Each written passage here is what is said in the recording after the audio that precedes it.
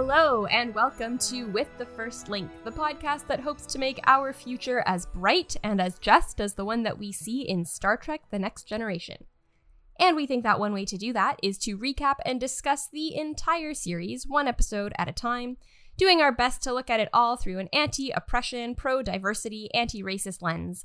I am Ruthie Kauper-Samoshi. And I'm Matthew Simone, and today we'll be talking about We'll Always Have Paris. This episode was written by Deborah Dean Davis and Hannah Louise Shearer and directed by Robert Becker. It first aired on April 30th, 1988. Today's check-in topic is, what is your relationship with regret? I like how you worded that. Relationship. Yeah. With regret. Yeah. I've been thinking more about how I relate to a lot of things in life, and regret is one of them.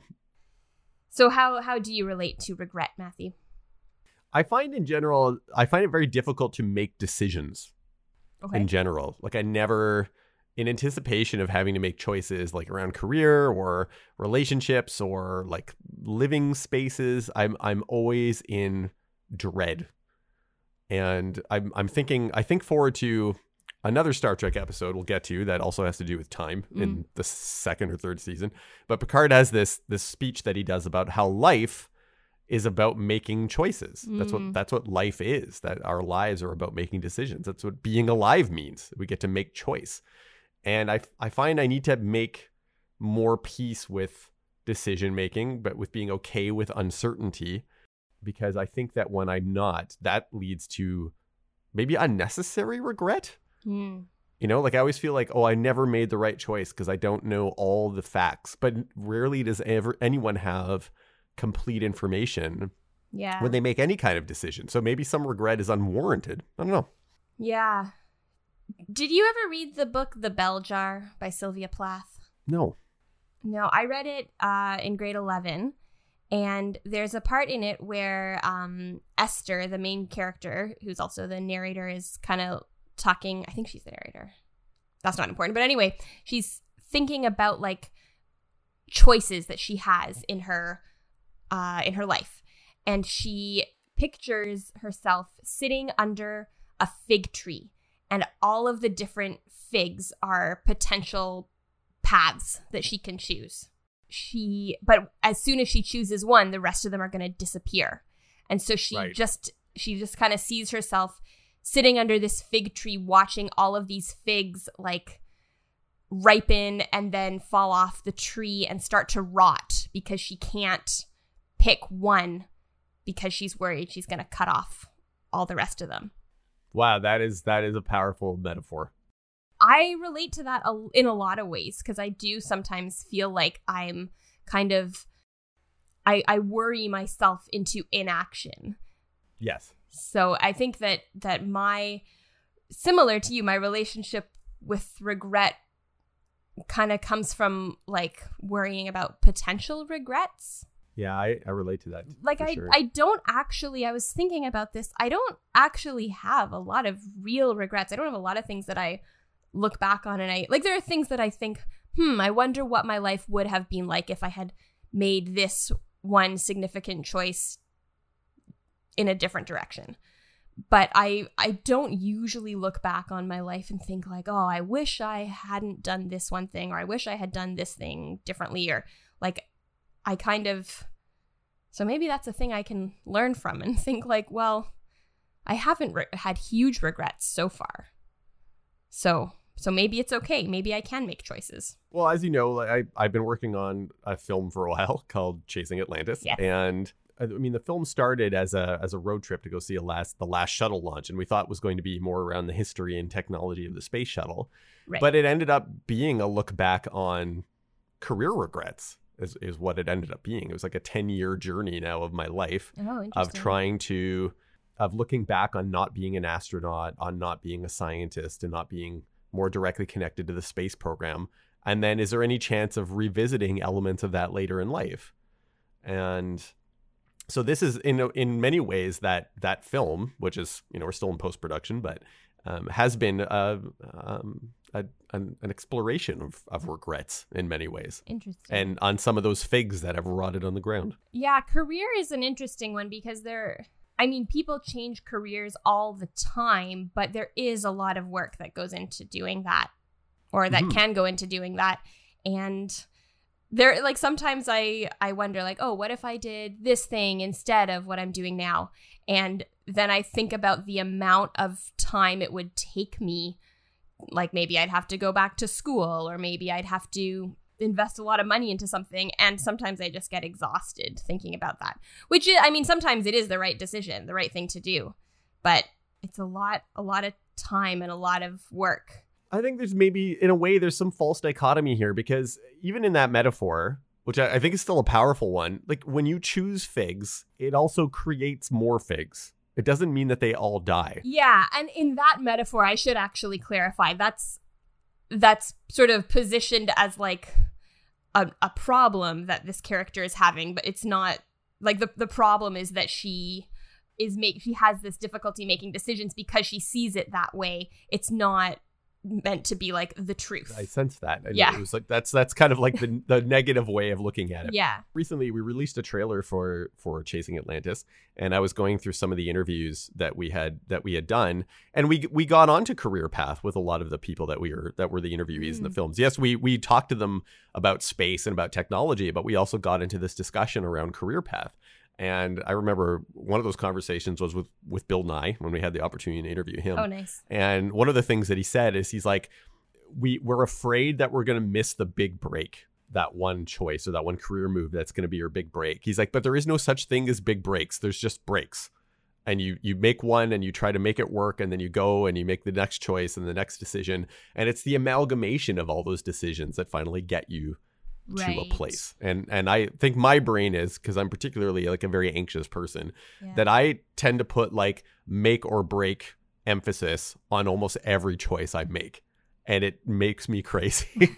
And it's not healthy. That's my poor relationship with decision making, which ultimately becomes a poor relationship with regret. Yeah, that's interesting. Is it? Yeah.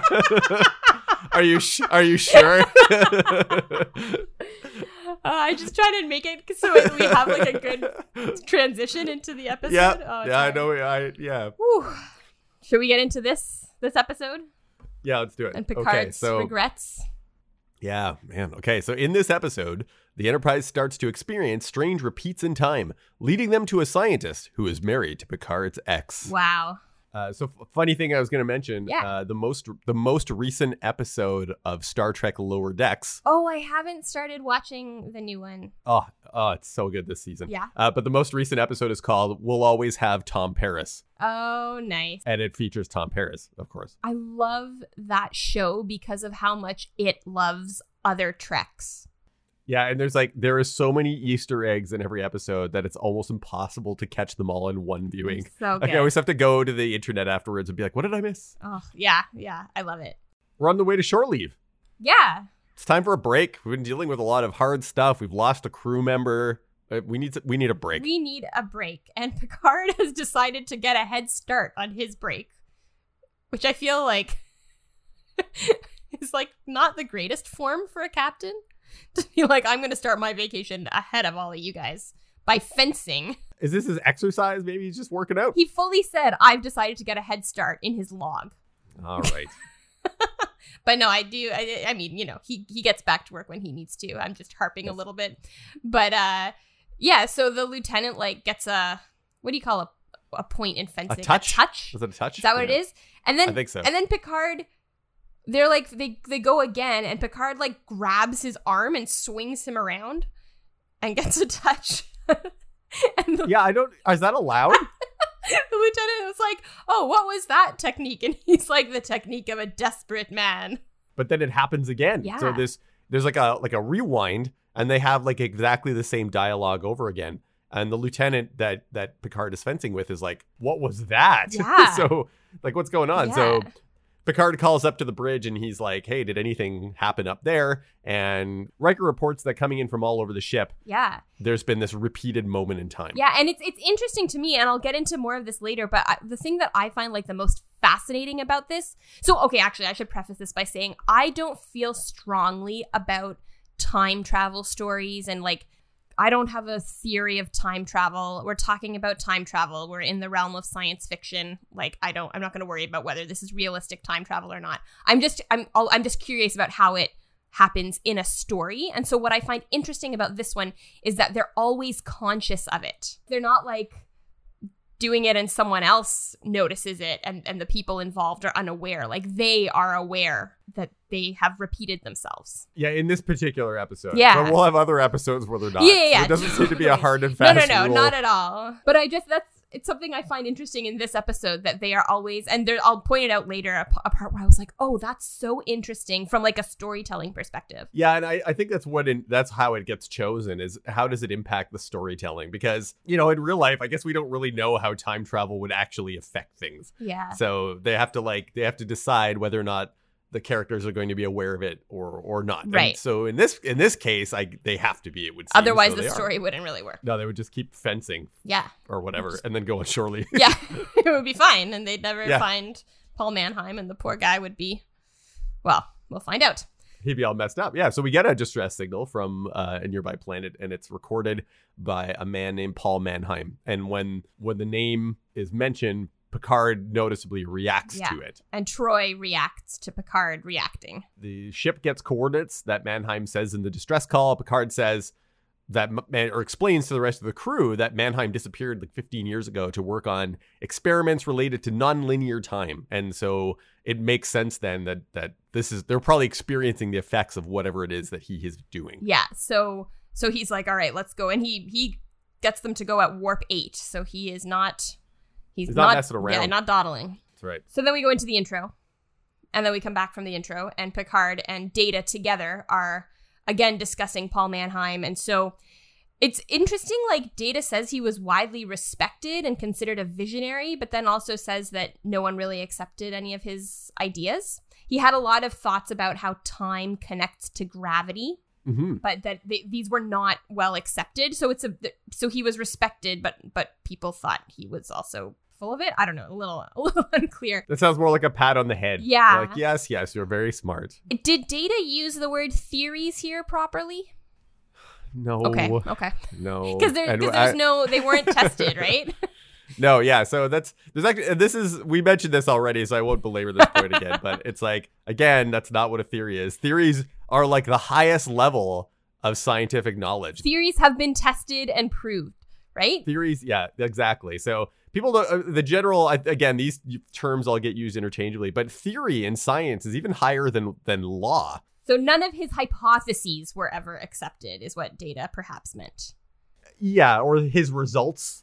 Or his ideas? His findings. Yeah, ideas. Because it's not clear that these were results or findings, that these were just ideas that he had or like things he thought might be true. And now he's gone to test them, but he hasn't been heard from in 15 years.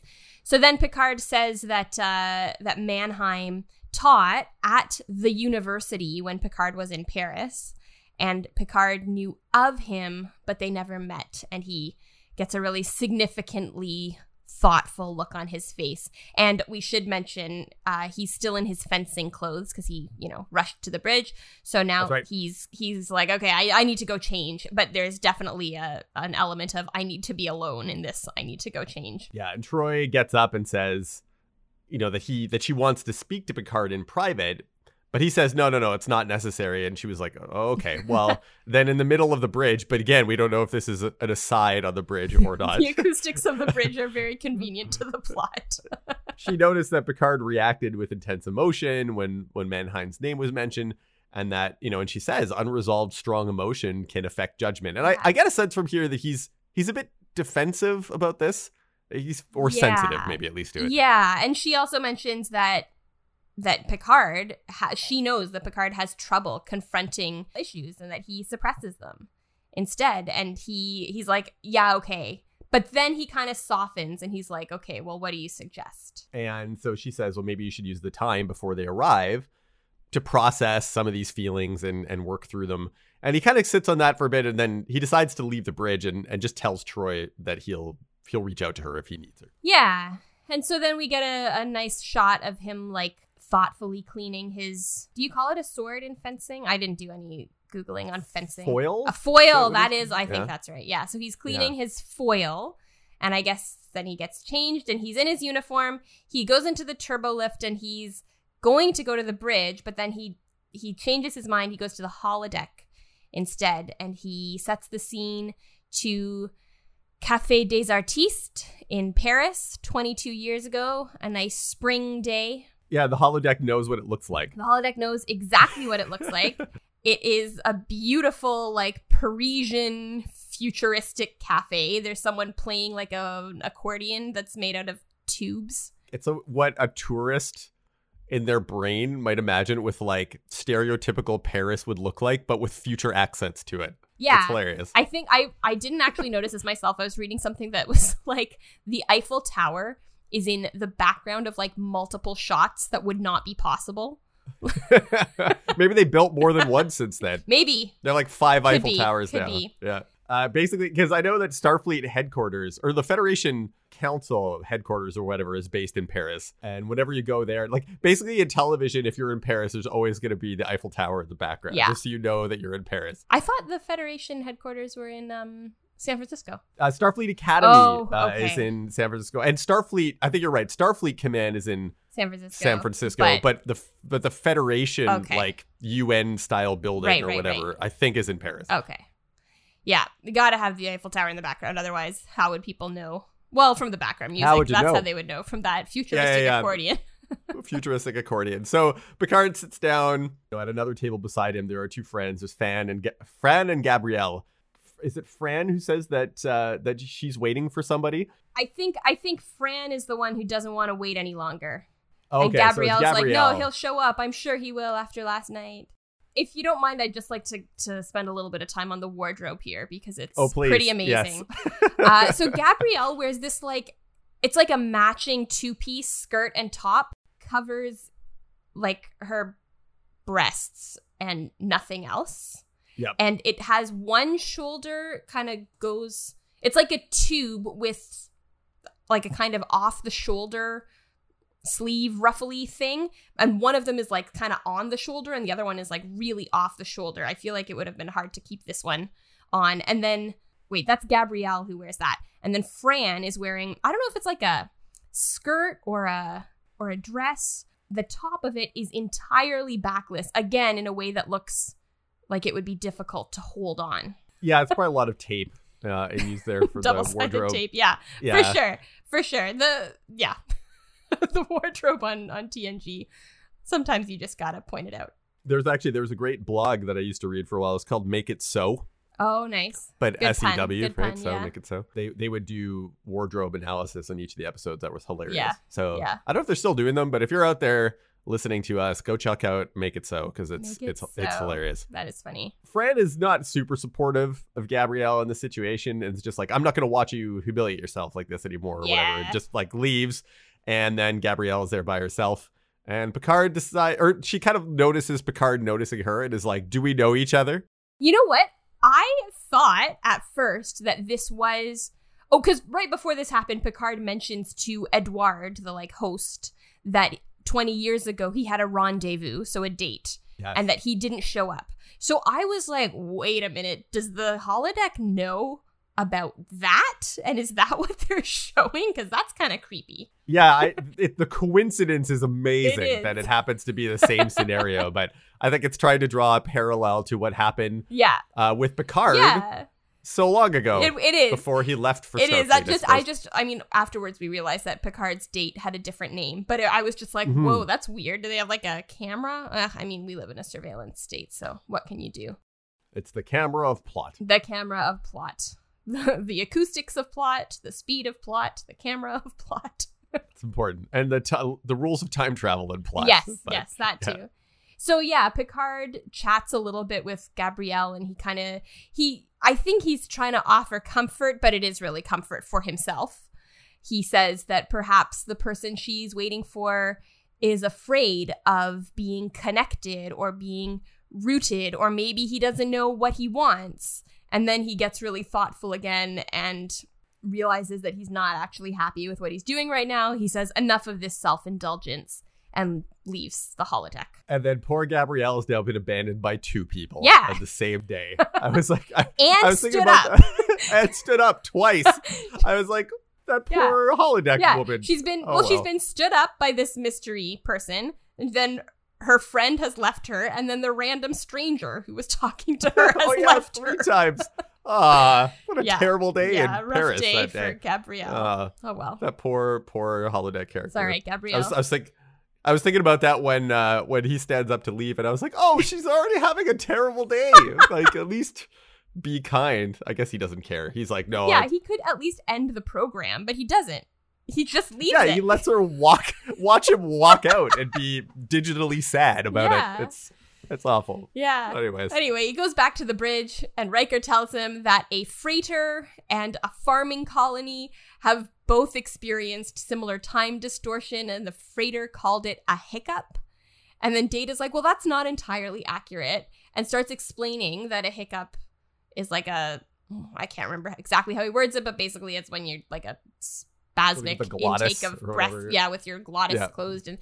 And then Picard, like, he's about to say what it's more like, and Picard cuts him off, and I'm really curious as to what that was going to be.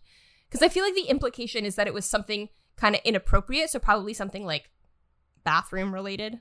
No, because isn't everything similar to that, just with other stuff in your body? Like, if you're not hiccuping, then you're, I mean, aren't all those functions pretty similar with each other? I don't know. I just find it weird, and I'm curious. It's supposed to be a humorous comic relief moment. It is, but it's like they just shy away from making the bathroom joke. Toilet humor. Can Data hiccup? Oh, that's an interesting question. Or like burp? I guess he could if he wanted to. He's fully functional and programmed in multiple techniques, so why not? Yeah, I don't know if that's what he references when he says that, but maybe. You never know. You don't know. They cut away before we saw that scene. So we get coordinates, and when they arrive at those coordinates, there's nothing there. But Worf receives new coordinates that take them to a remote binary star system. There's a main star and a B-class giant with a companion star is a pulsar. Can you explain what those are? Sure. So in astronomy, there was a classification of star systems that was created by a woman named Annie Jump Cannon. So the letters are O, B, A, F, G, K, and M. And there are several, like, I don't know what the word is for it when you remember something with like a song. Oh, like a rhyme. Pneumatic device. Yeah, so there are several. Some of them are not appropriate, so they've been updated. Right. And I don't know what any of the new ones are. Anyways, so our sun is class G. Okay. Which is like a yellow dwarf star. Okay. B's and O's are the largest. We're talking like blue giant. So a B star is very large.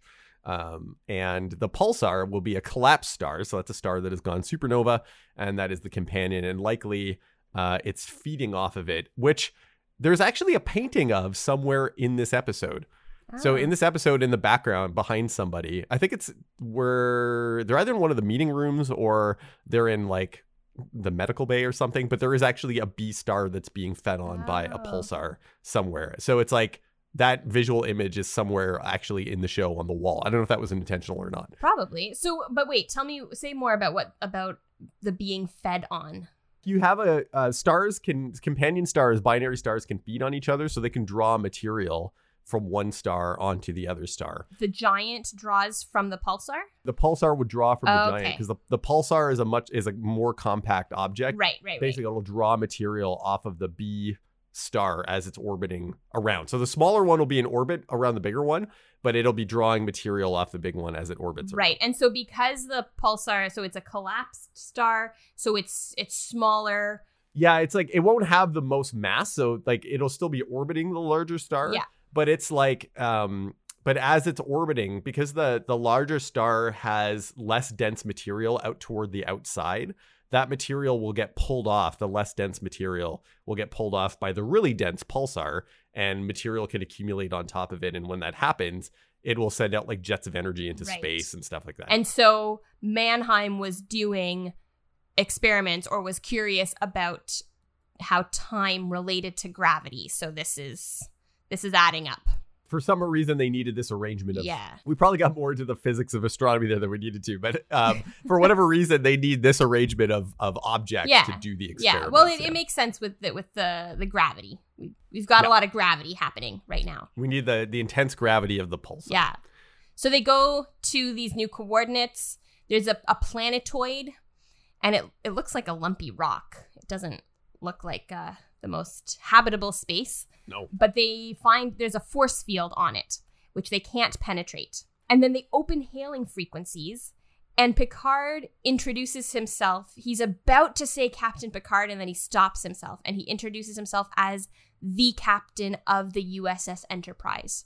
And Data and Geordi kind of give each other meaningful looks. Yeah, and the person on the planet responds and says it's just 2 of them left, and that the other person is having convulsions. She's really scared.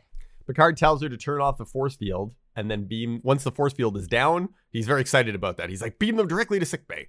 So in sickbay, we've got Paul Mannheim, and we're about to find out Janice.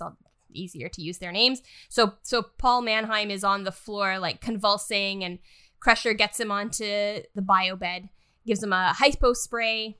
And again, I just need to point out the wardrobe. So Janice is wearing like this, I can't tell if it's a 1-piece, a 2-piece. It's got like baggy pants that are tucked into boots, but the top, there's no fabric on the sides of her torso. It's like a shiny 80s future space onesie. Yes. Thing. It's very, I thought it was cool. It is cool, but it's like the whole body is covered except her ribs. Right. Yeah. And Paul Mannheim just wears like a boring beige. Not very interesting. Is that intentional? Is that trying to show? Because obviously there's something up here. Are they trying to say she's exciting and cool and she's married to this boring scientist man? I wish there was something like that. I feel like it's more the women's wardrobe is always a little more like interesting. At least in the earlier seasons. Yeah. There's a lot more of this like kind of TOS era dressing of women in the show. Also, I mean, okay, we'll get into this, but at first I was watching it and I was like, wow, she's a lot younger than these 2 men. And then I looked them all up and she's not. She's like a couple years younger than Patrick Stewart and the person who plays Paul Mannheim. And then I was like, oh, it's not that she's younger. It's that women are made to look younger. So, like, they both have gray hair. She's got blonde hair and, like, bright red 80s, lipstick. The glam hair. Yeah. And they light her hair from the back. So it's all like that glowy 80s glam. I love it. I think it's cool. She is played by Michelle Phillips, who was one of the singers in the band The Mamas and the Papas. No way. Yeah. I was, like, looking. Whoa. She sang the song Dedicated to the One I Love. I was just watching that before this. She was, the Mamas and the Papas are amazing, but she was amazing as a young singer in the 60s. Holy moly. Janice sees Picard and recognizes him, and it's clear that they have a history with each other. And she's like, I knew it would be you who came charging to my rescue. Yeah. And Picard introduces her as Janice Mannheim to Data and Riker. Yeah. And Janice explains that the rest of the crew was working in a second lab, and they were all killed in a terrible accident a couple of weeks ago, but she was like in a protected area, so she's okay, but she doesn't really know what happened. I get the impression she's not really involved in the work that he does. I think that it becomes clearer as the episode goes on. So, and it's not really clear what she does, but like they talk about the work. She didn't know that things were kind of getting out of hand, and she starts to suspect that maybe Paul had an idea that this was happening. But basically, his theory was that time was not immutable, or no more immutable than space is, and that there are infinite dimensions, but what holds us in this dimension is the constancy of time. And so Paul wanted to change time to open a window to other dimensions. And none of that makes any sense. But no, I was like, okay, yada yada, other dimensions. Yeah, okay, cool. Yeah. Because we do know that space is mutable. And we know that time is not constant. So everything and we knew that stuff when this episode was written. So I was kind of like, everything that she's saying, or in terms of Paul's theories, are all backwards. But I was like, whatever. No, yeah, that was her idea. No, that was his idea, that space is mutable. So he thought time was also mutable, I think. Oh, isn't it? Aren't they saying that time was no more immutable than space? I don't know. Whatever. Anyways, there's some kind of hole. There's a hole in the universe, and they broke space. They broke space, and what's really concerning is that it's not just confined to the planetoid. It's happening, like they explained to her. They're like, okay, well, we felt this like many, many light years away. Yeah, like other star systems are experiencing it now. Yeah. So this is when she's like, okay, yeah, maybe he had some idea that these experiments were getting dangerous and that he would never do anything like harmful on purpose, but it is possible that as he was getting closer and closer to this goal, that that kind of clouded his judgment. So, and then Janice starts talking more personally to Picard, this is not how I imagined seeing you, and you've got everything you've ever hoped for, captain of a big ship. He makes a comment here too. He's like, he kind of says, well, it's never everything that you hope for. Yeah, nothing ever is. I thought was nothing ever is, which I think is interesting because it speaks back to what you were mentioning at the beginning, sort of the metaphor of the figs and in decision making. Even though we see Picard in like the dream job of being a starship captain, even he has maybe some regrets or some things that haven't worked out exactly the way that he hoped for. Maybe we're seeing some of that here. Maybe we are. But she says this just as Crusher walks into the office. Yeah. And she doesn't look pleased. She's not like angry, but she's just like, oh, interesting. Then Janice says that the lab is protected, so they won't be able to send an away team down there. It's got traps in place. Stuff. So, yeah. But Crusher wants to run some tests on Janice, and Janice gives Picard a little peck on the cheek before she goes, and Picard explains to, I think to Riker and Data that she's an old friend. An old friend. No kidding. The Crusher's like, yeah, I could tell. Yeah. Or whatever. But, one thing I do like about this is that there are a lot of feelings in this episode, but nobody's feelings get in the way of them, like, doing their job and caring for each other. So, like, Crusher, you can see she's not super happy to see this woman who Picard has feelings for, but she is all business about it. She's like, I think Mannheim is dying. This is why, though. It's because she really wants to make sure that her husband stays alive. Well, yes, that is a possibility. But yeah. I'm kidding. Yeah, no, for sure. But so she says the neurochemistry has been affected, but she can't explain how or why. It's all very confusing. And then we get a scene where Picard, Riker, and Data are about to enter the turbo lift, and Data tells Picard that the effects are now being felt in the Illicom system. And they discuss this a little more as they get into the turbo lift and the doors close, and they kind of discuss what they need to do. And then the doors open and we see again Picard, Riker, and Data, who are already in the turbo lift, on the outside of the turbo lift. And Data has the same line that the effects are now being felt in the Illicom system. And they notice each other and they're like, oh, look at that. We're doing this funny thing again. But Data doesn't feel disoriented from it. Mm-hmm. I guess the implication is Picard and Riker do. Yeah, when the doors close, we've now shifted perspective to the three of them that were outside the turbo lift, as if they are the main characters now. Yeah, this is what I was talking about before, where I was like, I'm just always interested in it as a storytelling. So I was like, okay, It kind of makes sense with the other things where they would repeat things and then they would be conscious of it from the beginning of the time it repeated. Yeah, it's weird. It was disorienting to the viewer as well, because all of a sudden you're switching between the characters and you're like, oh, that's the duplicate of the characters we're following, but now we're following that version of them. Yeah. And then Riker says himself, this is where we started. Yeah. If we are us. So that means that he has that memory of having already done that. So we are looking at the same ones that we looked at Enter before, because he has that memory of entering the turbo lift already. And then Data has a great line that just as confusing and disorienting, where he's like, oh, we are us, and they are also us. We're all us, just at different times. So there are different points on the continuum. He's totally fine with that. Yeah, he's like, not of course bothered it makes sense. at all. He's not having an existential crisis about it like everybody else is. Yeah.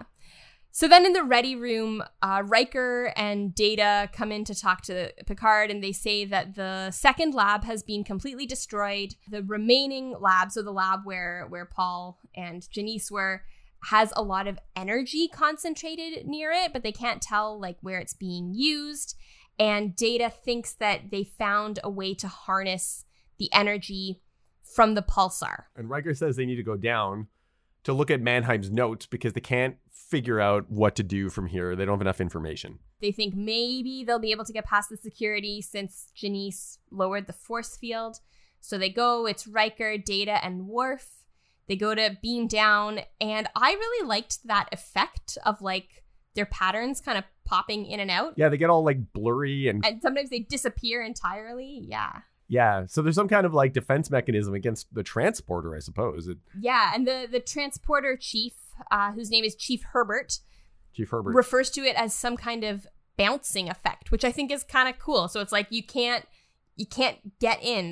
The implication is that like they might lose the patterns. Like, yes. They might be killed and dematerialize permanently. So the two, like Data and Riker, materialize, and then like a few seconds later, Worf materializes. Yeah, back on the ship. And Riker's like, we're back. And Herbert, I thought this was kind of cheeky of him. He doesn't look afraid or concerned. He just smiles like smugly, and he's like, you're lucky to be back at all. Basically like, I'm an awesome transporter chief. Yeah, he just like has this smirk on his face. Yeah. You know what? Maybe he's like, oh, so you wanted your security guard to do the transporting all the time in the last couple episodes, but now she's not around anymore. So yeah, you wanted to relieve me of duty every time, didn't you? Good thing I was working today. Yeah. Or you'd be scrambled all over the place. Oh, I still miss Tasha. Anyway. I do, yeah. Paul wakes up. He wakes up. He has no recollection of sending the distress signal. He doesn't remember doing that. Janice is like, we're on the Enterprise. They answered your distress call. And he's like, I sent one. They ask if he's fine. And he's like, I'm not even close. He has this like great gravelly voice. It's amazing. Yeah. I should put that line in. Yeah. He says, I'm not even close to fine. I am not fine, Janice. I'm not even close to fine. It's like, it was all worth it. And then he says that he's like, that the something's changing again, and that he has touched another dimension, and that part of him is still there. And he says, my mind is floating between two places. That sounds awful. I wondered, okay, when he starts saying these things, yeah, I wondered if this isn't like a subtle way of kind of touching on a metaphor about the whole episode. Okay. Because when you think about it, like, when you know we touch on these themes of regret and like other choices that we could have made, and how that in a sense like Picard is also living between two worlds right now because someone from his past has showed up and he's thinking about this alternate life that he could have had, and it doesn't, you know, the episode doesn't touch too much on like a whole other parallel universe or this idea of like other versions of ourselves, and Paul Mannheim kind of mentions that sort of is a thing, but it's at least I think lightly is trying to put this idea in our head that like maybe while Paul is physically, his brain is in two places, like Picard is kind of emotionally in two different places. And Janice too. They're living in the real world. They have their lives here, but their brains are sometimes in that somewhere else. The other possible reality of them being together. Yeah, and Picard, Data, and Troy enter sickbay, and Paul knows who Picard is, and he tries to say to him, and I actually I relate to what he was saying here. He says, I'm having difficulty holding the moment. And as someone who often struggles with concentrating on one thing at a time, or sometimes like maybe hyper focuses on one thing, and it's like, I find that sometimes I'm either not holding moments or over holding moments. Holding it too tight, yeah. All the time. Yeah. So I was like, I understand you, Paul Mannheim. Interesting. There's another great line where he says, so Data is like, I'm fully versed in all of your theories. And Mannheim is like, how's that possible? I'm not even fully versed in all of my theories. I don't know what I was talking about. I know it was right, but I wasn't talking about it. But then he actually says that all of the work that they've been doing has made his previous, let's say, ideas, not theories, obsolete. So Data does understand, actually. He figures out that they have, in fact, harnessed a dynamic energy source, so probably that pulsar. What Mannheim says is that there was energy from the pulsar, and there was also energy inside the planetoid, and they used that energy to open up a crack in another dimension. And I have to say, I actually really like where they take Paul in this part of the episode, because I hadn't seen this episode for a long time, and I was worried that he was going to be like, oh no, we have to go back. We have to open it even further. And he wasn't. He was like, we have to shut it down because he learns that this is having repercussions thousands of light years away. And he's like, okay, we need to do a controlled shutdown of this experiment. I'll tell you exactly how to do it, how to get in there, how to bypass the security system, all of that stuff. Like he is like, no, this thing that I did, I accidentally made a huge, dangerous thing. So yeah. I like that he's fully responsible. Yeah, we don't know why they wanted to do it to begin with. So I don't know how responsible that was. No. Like, let's crack a hole into another universe. That for sure. 100%. But the fact that he's like, oh, this is making problems. You know, like, I feel like it's kind of a common trope for like some scientists to be like, I don't care what the problems are. We must. Yeah. And there is a little bit of that when he's like, it was worth it. It was worth it. Because he says that to Janice when he wakes up. He's like, oh, it was all worth it. Right. But he 100% like cooperates. We never really get a sense of knowing, like, no, I totally agree with you about like him wanting to shut things down. I just wish we had a better understanding of why he wanted to do this to begin with. Like, is it just a matter of curiosity? Yeah. Is there some kind of like good thing we need from this other dimension? Is this one of those things where we should have been like, hey, Paul, like, is this really a good idea? Do you really want to be doing this? Like, did you ever see the movie? This is going to feel really off topic, but I swear it's not. Did you ever see the movie The Meg? Yes, I love that movie. Awesome. It's amazing. It's great. For anyone who hasn't seen it, it's a really great movie about some scientists who decide to go down below the Marianas Trench, and they find a megalodon shark. And it's great. And it's got Jason Statham. He's so awesome. But it is the sort of thing when they're talking about this, and he's like, I opened up a crack to another dimension. There was like there's one part of me that's like, you know, scientific exploration for the sake of curiosity is important. We shouldn't stop people from doing that. But another really powerful part of me was like, maybe there are some things we shouldn't try. Okay, so let's contrast that to... we're going on a bit of a tangent, but I think it's okay. Yeah, let's contrast that to, say, like Avatar, which has its own problems. Yeah, it's definitely got some problematic colonial elements to it. Yeah. But what I will say is that the problem that is like released, or the Pandora's box that's opened, which ironically I think that moon that they're on in that movie is actually called Pandora, is not opened by scientific curiosity. It's opened by like industrial exploitation. And I think that's a better story to tell, rather than saying like, oh, our curiosity is going to get us like destroyed or killed. Right. No, it's like more often it's because, well, what most exploration on our own planet, and arguably of space, unfortunately, has been done not in terms of scientific breakthrough or curiosity, but because of like a resource exploitation. Yeah, which I think makes more sense. Yeah. But anyways, but I feel like actually that would have been an interesting dimension to this story if what he was Pun looking intended. for. Indeed, not actually intended at all. But thank you, because you said it would have been nice to sort of know like why he was so intent on opening a crack to another dimension. And that would have been interesting if it was something like for resource exploitation rather than curiosity. I do think though, like, I think curiosity is so important, but I also think just opening portals to other dimensions willy-nilly is dangerous. I'm not afraid to go on record saying that. Yeah, and it seems that is the case in this episode. Yeah. Paul agrees with that. Yeah. He's like, let's shut this thing down. So he's going to give them all the security codes that they need to get down safely without bounce beaming and all the other traps that have been set up for them or whatever. So we go to the observation lounge. They have taken Paul's stuff, his security codes, all that stuff. And Data's like, okay, this should all be possible, but we have to time it precisely with another time distortion. Janice shows up just as they finish, and everyone else is leaving. But as she kind of comes in, there's this Riker has like this smile on his face. I don't know if you notice in the background. He's kind of like, he's sort of smiling and gets up to go because he's Riker, and he's like, I didn't notice it this time, but I can picture it perfectly. Oh yeah, I know the smile. The Riker smile. So Janice wants to talk to Picard, and I kind of like this one line where she's like, I knew you wouldn't come to me, and he's like, not under these circumstances, which is, again, he's like, no, I wasn't going to come and talk to you about our past because I'm a professional and we're doing work right now. So we're doing work. I think like it's okay. It makes sense for her to go to him, but he wouldn't go to her, which is totally fine. That would be a power imbalance too. I mean, it's his ship. Yeah. He can go wherever he wants. Yeah. And so he's trying to give her space if she wants it, because like she's she's like surrounded by everything to do with him while he's on the ship. And meanwhile, her husband is dying. Like, her husband died. Yeah, so it would have been inappropriate if he went to her. Yeah, but it's okay, I think, for her to go to him. And she wants to. She says, like, so why didn't you meet me that last day in Paris? And he starts to tell her the truth, and she's like, no, I want to lie. Yeah, it's like, yeah, don't tell me the truth. Yeah. What is the truth? What do we start hearing from him? He says he was afraid.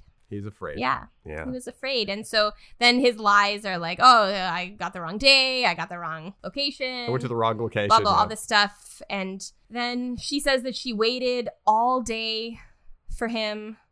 You know, one thing I was thinking, and I know that cell phones didn't really exist when this episode came out, fully standing someone up, like just not showing up, that's a tough thing to deal with. Yeah, being stood up. And it might be harder to stand people up in the future because you could probably just be like, hey, where's Jean-Luc to some computer system? Locate. I don't know how tracked you are there or not. But I mean, like now, you know, if you can't make it somewhere, I think the polite thing to do is at least text and be like, oh, I'm not going to be able to make it. But no, he just fully didn't show. He flaked out. He totally flaked out. He was a coward. And then she's like, okay, what was the truth? And he says he was afraid. And he was afraid of seeing her and losing his resolve. He was afraid of staying. He was afraid that whichever choice he made, it was going to be the wrong one. The wrong choice, yeah. I guess the way they have it set up here is that there was a dichotomy, that it was either a life in the Federation or a life in Starfleet or her. Like, I don't know why that had to be, but it seems that way. Yeah, and then she asks if maybe his greatest fear was that a life with her would have made him ordinary, and he laughs and basically says that she's right. Yeah, he says to her, he doesn't outwardly say that she's right, but he says you're extraordinary. Isn't that what he says? But then he says that she sees him, so he's like, I'm so transparent to you. Am I that transparent? And she's like, yeah, to me you are. She hits him on the nose. That's what it is. He was afraid of having a boring life. But you know what? It's interesting because I feel like if you are considering spending your life with a person, but the thought of spending your life with them makes you think you might be kind of bored or boring, then I would actually wonder if that's the right person for you. So I actually wonder if that was a sign that he made the right call, not in standing her up, but that it actually wasn't meant to be. Yeah, they had things that they had to, like, that they hadn't talked about or worked out, I think, in that case as well. Yeah. Like, obviously they didn't talk about different life goals or plans, and so rather than having that conversation, he just like bailed. He bailed, yeah. Back in sickbay, Troi comes in. Crusher tells her that Paul isn't doing any better, but figures that she's there for a different reason. Mm-hmm. So what is it? Why is Troi there? Troi wants to know if Crusher is okay.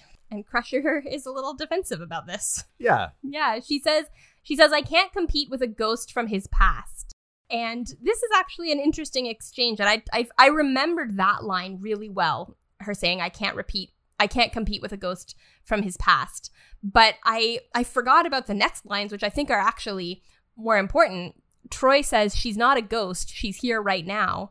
And Crusher says she may be here. She may be in the here and now, but it's the ghost he sees. Whoa. Yeah. So Picard is looking at this. What Crusher can see is that Picard sees Janice not now. He sees the life that he could have had with her. From another time.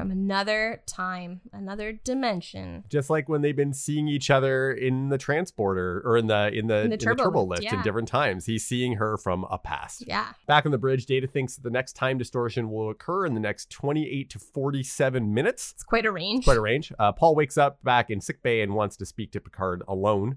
And he tells Picard, you remember all those codes I gave you? I don't know if I actually remember all of them now. And Picard's like, okay, I'll just tell everyone to be careful. And you're like, I guess, like, okay. How can you be careful if it's the wrong code? Yeah. By the way, you might get killed. Yeah. Just be careful. Paul wants to talk to Picard about Janice, and Picard immediately like shuts that down. He's like, no, I didn't come here to talk about your wife. And he turns to go. And I think there's a mix of both personal and professional going on there. Yeah. He's like, I don't think he really wants to talk to Paul, obviously, about Janice. And ultimately, he doesn't want to get distracted by that. Yeah. Paul stops him and he's like, no, like, listen, I just want to tell you, like, please take care of her if he dies. It's a bit of a weird thing to say. It kind of is, yeah. And because I think that as a grown adult person, she can probably take care of herself. Yes. And if the implication is like that Picard should marry her. I think that's a decision that Janice should make on her own. You can't just pass someone off. No, that's not how this way. works. Very not cool. Paul says that Janice has had a terrible time the last few years. And I think that speaks to your previous point about how she's not really involved in what's going on. And so that she's probably been quite isolated. And, you know, Paul says, like, she could have left me and I probably wouldn't have even noticed. Yeah. And it is interesting. So Picard says that Paul is underestimating her and says that he also underestimated her all those years ago. But I also think, like, and we'll maybe get into this more at the end of the episode, but it does sound like a really boring life for Janice. Because, like, is she able to do any of her own work? Does she have any of her own interests? Or does she just sit in this protected room while Paul does his experiments? I don't know. Well, I guess we'll find out. Or maybe it's too interesting. It doesn't feel safe or like rooted at any point. So, because it's, you know, your partner is someone trying to rip a hole in space. Yeah. But what do you get to do? I don't know. Just be scared all the time and wonder whether or not you're about to get vaporized. Yeah. You just like sit in a protected room watching futuristic Netflix or whatever. And it might be really good. I mean, even current Netflix is pretty exciting. Yeah, maybe that's fun. She gets to just do that. Picard and Data are walking around in the hallways, and Picard tells Data, I want you to be a solo away team. Yes, an away team of one. Data immediately thinks, I understand because I'm a machine and I'm dispensable. And that was like, I was like, oh man, that hit me. Yeah, that's pretty that's grim. really sad. Yeah. And Picard reassures him and he says, no, more like indispensable. Yeah. The reason why I want you to go is because you're the best suited for the job, that the time distortions will have less effect on Data. He's less likely to become disoriented, as we've seen earlier. Yeah. And then they talk about like idioms, like Data never understood the phrase time flies when you're having fun. He understands it now. I don't know why he fully understands it now, but he does. Then Picard is like, well, I want you to make a stitch in time and save more than 9. And Data's like, what? And Picard... Yeah, he doesn't know that Yeah, one. Picard like tries to explain it. The explanation didn't really work. But basically, he needs to fix this hole in the space-time continuum and save the universe. So I guess that's more than 9. Yeah, there's more than 9 people, at least than we know in the universe. Yeah. LaForge is with Chief Herbert in the transporter room, and they beam Data down. And as soon as Data beams down, there's lasers firing at him again. We just had that happen a few episodes ago with the mining episode. So Data's cool with dodging lasers. He's got that down. No problem. Can I tell you a really funny thought that I had as I was watching this? Yes, I think we both had the same thought. So yeah, because I noticed, I was like, that's not Brent Spiner. That's a stunt double for sure. Because it was. Yes. And then my thought, which made no sense at all, was like, that's so weird. Data doesn't need a stunt double. He's an android. And then I was like, oh wait. He's not played by an android. Yeah, he's not really an android. Did you have that same thought? No, it wasn't actually. So yeah, no, that's a funny thought. I just noticed like you can totally tell when the stunt double like rolls behind the wall and then Brent Spiner comes out with the phaser. And you can totally tell those are two different people. But I was like, whatever, we'll roll with it. I've never noticed stunt doubles until this rewatch, I feel. I don't know if it had to do with resolution, like camera resolution. I think back then you couldn't see people's faces as clearly with stunt doubles and stuff like that. And when shows like the original series or TNG get remastered in Blu-ray, I think it becomes a lot clearer. Like, oh, this is not that actor. Yeah, for sure. It's really funny because on the bridge they can hear the like pew, pew, pew. And Picard's like, what's going on? And Data's explanation is, Dr. Mannheim forgot to mention one of his security precautions. Yeah, it also seems like a really intense security precaution. Like, this is a science lab. I get like we have something that'll stop you from beaming down, but then we also have these like targeting laser sentries and you're like, okay, calm down now. I feel like the reason they have these safety precautions is that the stuff in the lab is really dangerous. So it's like, we don't want you to get hurt by touching this dangerous thing, so we'll try to kill you if you try to get in there. Yeah. So anyway, he makes it in and he sees this like rotating hole. Like a column of prisms that are all rotating. Yeah. It's a cool effect, actually. It looks kind of neat. Yeah. And so he calculates somehow that the next distortion is going to happen in 1 minute and 30 seconds. And he needs to apply a specific amount of antimatter to, as Picard puts it, plug the hole. Yeah, so basically he grabs onto a jar of antimatter with like this... Like a grabby tool. Like a grabby tool. It's like this thing with a claw on the end of it. And this is a scene, I remember watching this episode for the first time when I was a kid, and I thought this one scene was so cool that Data got to like pick up antimatter, and there was like a hole in time. And I remember this whole scene very clearly watching it, and I was like, oh, this is super neat. I never thought of antimatter as like a thing that you would just have a jar of. Yeah, it's probably in a magnetically sealed bottle so that it's safe to move around, because you can't have antimatter touch normal matter because it blows up, and that's bad. So space, it's a space bottle. But what Data says is that he's going to need to add it at like precisely the right moment, regardless of any time distortion. So this is part of why it's really complicated, because it has to happen during a time distortion. You have a note here that says that the next thing is ADR, and I wondered about that because I'm like, that sounds out of place, this one audio segment. Did you hear that too? Okay, yeah.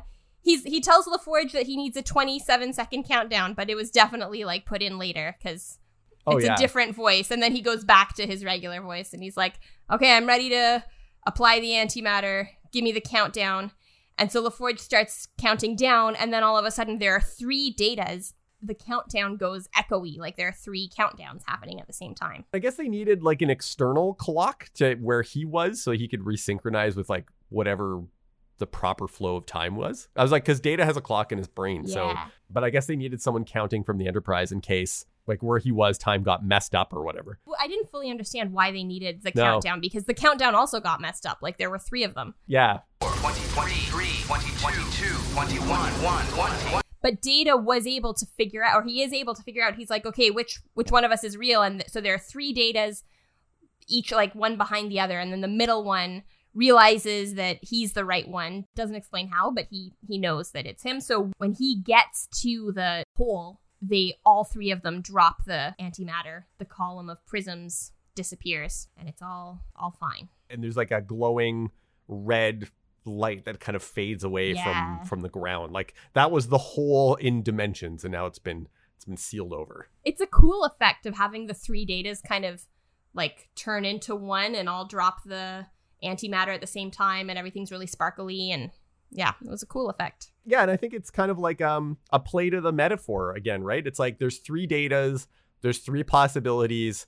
You have to make a decision, and when you make a decision, the hole to other possibilities is closed off. There you go. Right? It's like, and a decision has been made, and maybe some possibilities are gone now, but maybe that's better than standing in anticipation of that choice in dread and feeling like you're being torn between 2 different worlds constantly. And all the figs fall down and rot. And the figs fall down and rot. Yeah. So Data tells Picard that the hole is not sealed, but he says well patched because he doesn't know if it's going to ever open again or not. Spoilers, we don't find out. We never do. He says closed indicates a permanent condition, which I very much disagree with. If someone is like, close the door, I'm not going to like seal it shut so no one can ever open it again. Yeah, we didn't ask, is it sealed permanently forever? And he would be like, well, permanently indicates a permanent condition. No, we didn't say that. Anyways. We didn't say that. We just asked if it's closed right now. But anyway, in sickbay, Paul is feeling all better. He can feel that the effects have been reversed. And he can't describe what was going on. But he says that there's a different kind of life on the other side. But the words he uses are too pale because it was so vivid. And Janice, you can tell, doesn't particularly want to go back to the lab. But Paul says they owe it to their friends and it'll be different this time. And this is when I really started thinking about the Meg. And I was like, oh man, how many megalodons do we have to let loose before we close off the Marianas Trench again? Like, one of my favorite parts of that movie is when Jason Statham has this one line and they're trying to figure out what they're going to do with the shark. And he's like, we're going to kill it with evolution. And I was like, yeah. It's like, that movie is just, it knew exactly what it wanted to be, and it was great. It was Everyone so should watch good. The Meg. Watch The Meg. It's so good. Yeah. Yeah, so Janice says, well, you said my life would never be dull, and it never has been. And this is where I mean, maybe Janice and I just have different ideas of what's dull. I would find it dull to just go and hang out with someone while they do experiments and I'm not involved in them at all, but my life is in danger half the time. I guess the story is trying to imply that like things are going to be better. It's happily ever after, but in realistically, I don't know. But it may not be good. Yeah. Maybe that tension's there on purpose. I'm not sure. Maybe. And Picard says that the Federation will want to help in any way it can. He is visibly uncomfortable with Janice and Paul being like so romantically close or whatever, but you know, he's still doing his job. He deals with it professionally. Yeah. And then we have a nice little send-off moment at the end here. Troy brings Janice to the holodeck, and when they open the holodeck, there's Picard waiting for her at the cafe. They get a second run at saying goodbye properly. Yeah, so he's got a little bucket with champagne and glasses on the table, and he pours her a glass, and they cheers, and he gives her a proper goodbye. And Janice says that she expects him to always come charging to her rescue when she needs it. He says, "I'll do my best." Yep, he'll try. And you know, if I had dated Picard in my past, I would expect him to rescue me if I was in trouble. Well, yeah, especially if he has the Enterprise at control. Yeah, the flagship of the Federation. Come on, you can save me. Come rescue me. Only when I need it. Only when you need it. Yeah. And then she tries to leave, but the exit's not there anymore. So she's like, well, so much for my dramatically romantic exit. And then, of course, the exit appears. Yeah, because she says the word exit, I think, is what happened. So the door appears, and then she walks. And Picard just points to it. And she walks out, and it's a nice moment. It's like he's not trying to like change her mind or persuade her or say that he wished things had gone differently, but he just like that he hadn't shown up there to try to continue a life with her, but just like I wish I had at least shown up to say goodbye properly. Yeah, I think that's totally fair. He recognizes that he just left her hanging, and he can't make it better, but he's gonna do what he can right now to make it right. Back on the bridge, Picard tells LaForge to set course for Serona 8, that they're going to finally go back to continuing their shore leave that they were trying to have. And then there's a really awesome, the ending is amazing, because Riker says he wants to go to this club that he knows that serves these blue concoctions, and Troy says, oh yeah, it's that place across from the Zanza Men's Dance Palace, which is a great line that Picard and Riker are both like, oh really, interesting. I think Riker's surprised that Troy knew about the place. He's like, oh, okay. The Men's Dance Palace. But then Picard says that it's the Blue Parrot Cafe. And the Blue Parrot Cafe was the competing bar of Rick's Cafe, which was the main character's bar in Casablanca. And Casablanca is where the line "will always have Paris" comes from. Oh. So they have that nice little moment. I didn't know that. And then he says that Troy is buying. I don't know why she has to buy, but I'm okay with it. It was a nice little dynamic between all of them. You're starting to see that they really are kind of like bonding like a family now at the end of this first season of the show. Yeah. Yeah, it's nice. I like it. And then they head off at warp speed. Yeah. Thank you so much for listening to this episode of With the First Link. If you liked what you heard, please feel free to leave us a 5-star rating and a review on Apple Podcasts or your podcast provider of choice. Our cover art was created by Nathan Nunn, and you can find more of his work at nathannunn.ca. Our theme song is An Amazing Adventure by Flame Lion Studio. You can follow us on Instagram at FirstLinkPod or send us an email at firstlinkpod@gmail.com. Let us know what your relationship with regret is like. If you want to. You don't have to, because that might be too personal. But you can. I'm Ruthie. And I'm Matthew. And you know, if your friend gets stood up at a bar, don't leave them there by themselves. So rude.